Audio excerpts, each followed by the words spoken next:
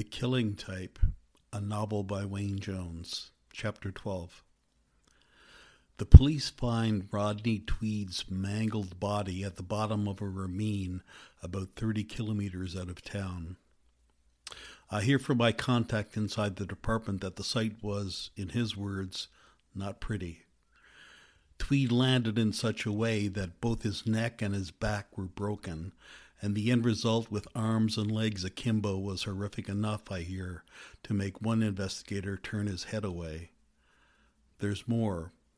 His face was nearly completely smashed in, and his hands and arms are covered with various cuts and bruises that suggest the struggle. Here's my take on it, my contact tells me. There was a fight, probably one that caught the murderer off guard, because he had just planned to take the guy there and throw him off. You know, just throw him off the cliff. Who knows the reason for these things? Imagine something like they were friends or met at a bar or something, or the murderer had some kind of grudge against the guy for some reason in the first place, and he came up with some way to lure him up there, like maybe for a joint or something, or he promised him a hooker or whatever, who knows. But it didn't go well, and a fight broke out, and the only thing the murderer had going for him, the element of surprise, well, that was lost now, and they were both even, both fighting for their lives, literally, and the murderer won. Or at least we think so. Who knows? The beat-in face, that's anger, being pissed off at the fact that his original plan was foiled. The marks there on the face, they show evidence of being both from fists and feet, his shoes. The guy tried to beat and kick him to death, and then he threw him off the cliff. This description, rendered in all its professional and colloquial glory, leaves me cold. I don't know whether his assessment is accurate, but the fact that it is even a feasible explanation makes me sad about the entire project of humanity. Still, it's a neatly detailed story, but personally I have my doubts about its accuracy. My contact is indeed a professional who has seen many more murders than this one, but the modus operandi doesn't strike me as authentic. I base my assessment partly on my own research so far, but also on common sense, and it surprises me a bit that my friend has not arrived at exactly the same conclusion. The scenario he describes is just much too complicated, too replete with uncontrolled variables to be the chosen method of a skilled serial killer. Inviting the victim somewhere, getting into a fight, pummeling the man, it's all too much of a spectacle to be real, and yet I don't have any alternative theory. I could imagine that the facts happened, fight first and then thrown off the cliff, and maybe it was the actual storyline, the motivations that I agree with. I visit the crime scene after it has been cleaned up, after police have been there and removed what they think they need and put it all in the same kind of resealable plastic bags that their wives pack their sandwiches in. I don't really know what I'm looking for, nothing really. I just want to get a sense of the place, to feel the contrast in vibes, as they call them, between the simple, rural, bucolic, natural, and the grossly urban and human. I stand at the edge of that same ravine, and I can't help but shudder at the thought of poor Rodney, no matter what shape he was in when he was launched, tumbling over and over, and probably hoping against all hope that he might land safely. The wind kicks up, and I step back out of fear that nature or God may have mistaken me for the bad guy, and so contrive to make a little tear in the fabric of free will by blowing me off the edge. I make my way sullenly back to the car. The wind has stopped blowing altogether. Victim escapes clutches of prime mover. But I think I feel the hint of rain in the air. I decide to take another route back home, and I realize as I ascend and then descend my fifth hill that I am in the same part of the outskirts of the city where the disgraced police chief lives. I slow the car down while I contemplate taking a little detour. There really is no hesitation, though. I turn off onto the familiar side road that leads to his cottage.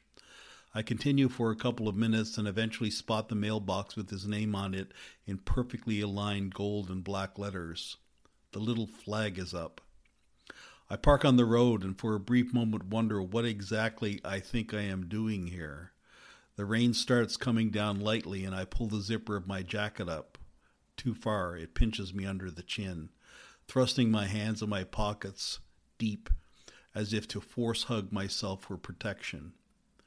There is a very pure silence, the kind I wish I had every night, and I can't imagine that there is any human around. I walk down to the cottage, take one last look around for nothing in particular, and then walk up to the one large window on the front of the house. The curtains are casually drawn, and when I put my face closer to the window, the rain coming down harder now, my nose brushing up against the glass, I see a very spare scene. A lazy boy, the television on but nobody watching, a bowl of something, potato chips perhaps, sitting on a little dark brown table within easy reach of whoever is supposed to be in the recliner. I pull back and look up at where the sky would be if the rain were not coming down so blindingly. Nothing, I say out loud, to whom and about what topic I have no idea. I pull the collar up on my jacket, providing little increased protection, but at least preventing some water from running coldly down my back. I walk around to the large yard at the rear of the place, which leads down to a picturesque-looking boat moored at a beautifully dilapidated dock.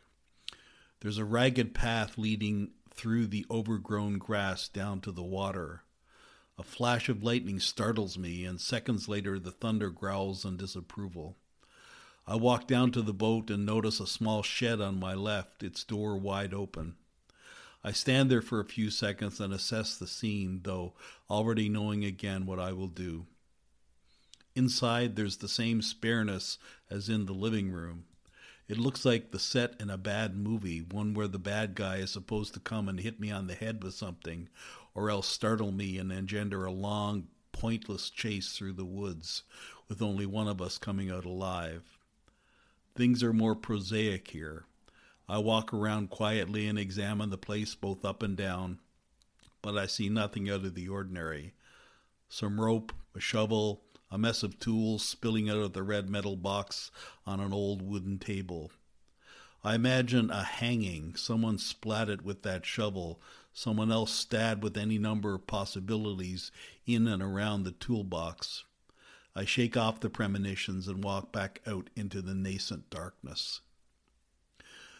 The rain has stopped and I can see the still ominous sky is clearing, a cloud moving, one more star showing.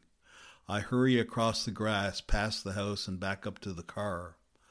On a whim, not unlike several others during this ill-advised escapade, I turn around and walk over to the mailbox. I lower the little flag and then look inside. It's surprisingly stuffed. Of course, I grab the entire contents and make my way back to the car again, where I sit in relative comfort while I rifle through the poor man's civic rights. Junk mail, bills, a solicitation for a shindig of some kind at the Nosting Entertainment Palace. I am tempted to open the one from the law firm, but I do eventually come to whatever modicum of senses I still have. I bring the pile back to the mailbox and stuff it full again, though the end result is not as neat as the postman had managed. My effort is literally bulging at its seams. On the drive back, my mind is a jumble again, but I do manage at some point to wrest things back to a due consideration of poor Mr. Tweed. There is something just not right about the whole thing. I come to the sleuth's only conclusion that the solution lies in some missing piece of this whole story, this puzzle. Once that is known, then the optical illusion becomes the most obvious bit of representational fact imaginable. This, I have learned before and have had confirmed today, is the true trick of discovery in this gumshoe business. Facts and impressions swirl and swirl until you find the secret at the center that is animating everything.